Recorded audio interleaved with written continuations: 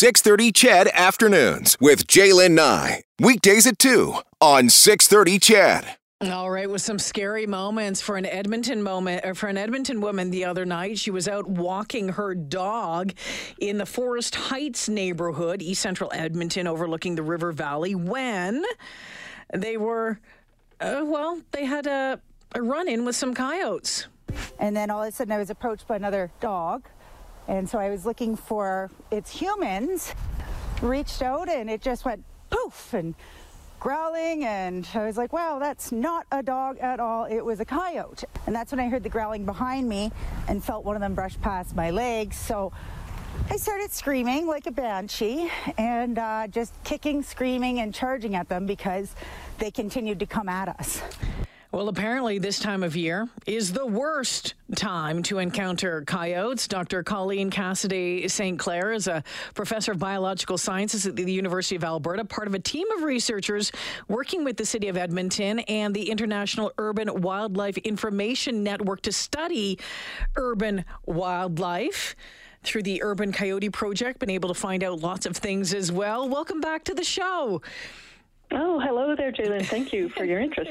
Well, it's something else, because I think more and more people, or we're seeing, it seems to be that we're seeing more and more coyotes in the city.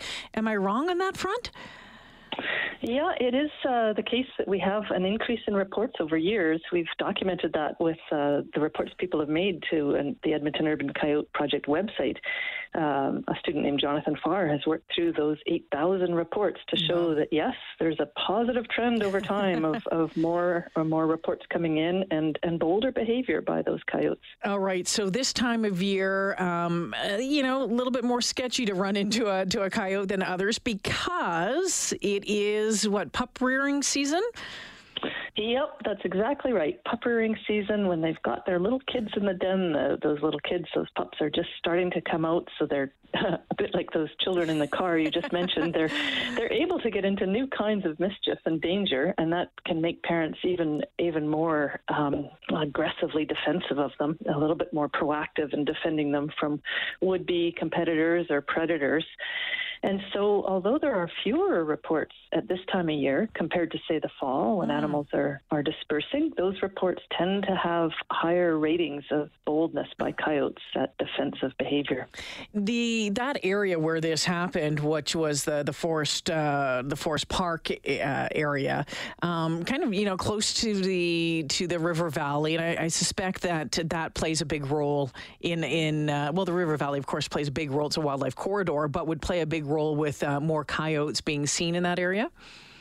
Yeah, for sure it does. Forest Heights is a recurrent area that gets attention every year, and I'm not quite sure why that is relative to other parts of the River Valley, but one contributor might be that there's a big section of eroded bank there. The trail is closed, and that would make for extra secure conditions for coyotes, and it might embolden them a bit relative to places where they're used to having people around and having to share space with people. That's just a guess. That particular park is kind of stuck between the River Valley and Capilano Ravine. And so both of those probably funnel coyotes through that area. Yeah. All right. So, we heard Stephanie McIntyre saying that she kicked up a big fuss and it made lots of noise. Did she handle it properly? And what should we be doing? Yeah, I'm super impressed by her reaction. I've never been in a mosh pit, but those sound terrifying to me too.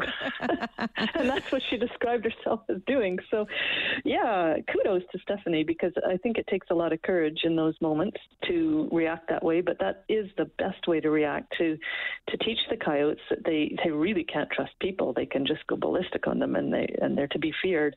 That protects not only Stephanie and her dog, but it gives them pause in the next interaction with people and their pets. So the more people that we have treating coyotes in this very aggressive way when they approach closely, the more we can expect them to avoid close approaches to people. I think one of the last times that we talked to Colleen, I had a run-in out near my place with my dog in a field, and I saw the coyote coming towards us, and I turned around and walking, and it kind of hunkered down and was moving in a little bit faster, and I picked up my dog Beau Breeze, and and I ran because I was scared. But I think I'm not supposed to run. Like, that's one of your pieces of advice is don't run. Yeah, quite true. It's a hard thing to resist when you feel frightened, but coyotes catch their prey by running them down. In another project of ours, we just witnessed it where they outran a ground squirrel and ate it.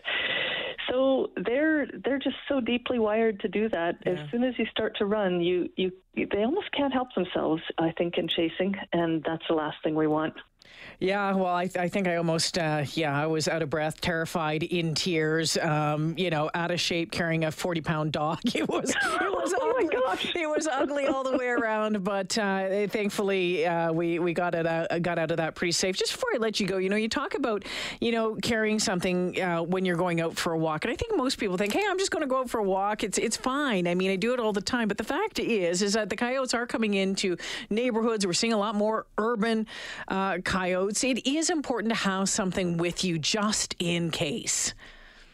Yeah, it's a good idea. The tool we've been recommending and that we've used in a coyote aversive conditioning project is a tennis ball filled with sand and with bits of flagging tape poked into it.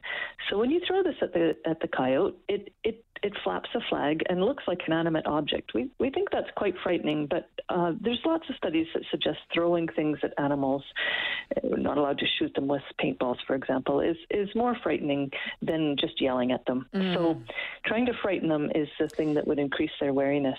Gina just texted in. She wants to know if bear spray is good on coyotes. Well, it would deter them for sure, but you have to be so close to an animal before bear spray can be used effectively. And then the wind has to be right. You have to remember to take off the clip, and you have to overcome the fact that it's illegal in the city. So, most cities anyway. So bear spray isn't ideal for a whole bunch of reasons. And throwing something has the advantage that you can treat that coyote at a much greater distance. If you practice a bit, you can manage third base to first base kind of distances with a baseball with incredible accuracy. Before I let you go, this just I shake my fist at the sky, and I shake my head when I hear stuff like this, as people in our daughter's building are feeding them, throwing food off the balcony. That is going to take a whole city effort to get rid of that behavior. It's well-intentioned by the people who do it, and some compassion for their intentions, I guess, is warranted. But it's so important that folks understand that is to sign a death warrant for the coyotes, because it always produces conflict behavior, and often lethal management is the only solution when animals become food conditioned. So don't do it. Don't feed them. And keep in mind, too, if you have dog food out on a back deck or something like that, too, I'm guessing. Yeah, quite right. Dog food we've found in coyote stomachs, and that we were analyzing for other reasons, that carcasses given to us, but all kinds of things people wouldn't guess. Compost, birdseed, fruit trees, all kinds of garbage, of course, and things you wouldn't even think they could eat, like drywall and leather gloves. Sounds like my dog. It sounds like my dog. All right. You know what, Dr. Cassidy St. Clair, always enjoy our conversations. Thanks for checking in. I appreciate it.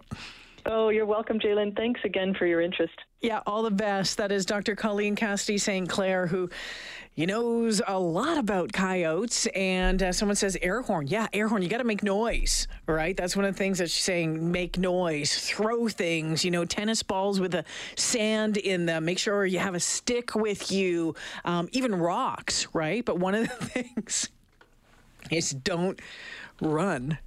I busted through. I came out of this canola field. It was a stubble field. It had been all cut down. And I had my dog in my arms. And here I am, overweight, 48-year-old at that time. Just my eyes are watering. It was cold out. And I busted through the trees like some explorer who had never seen the light of day. And across the street, my neighbor was walking his dog, and he just looked up and he's like, "You okay?"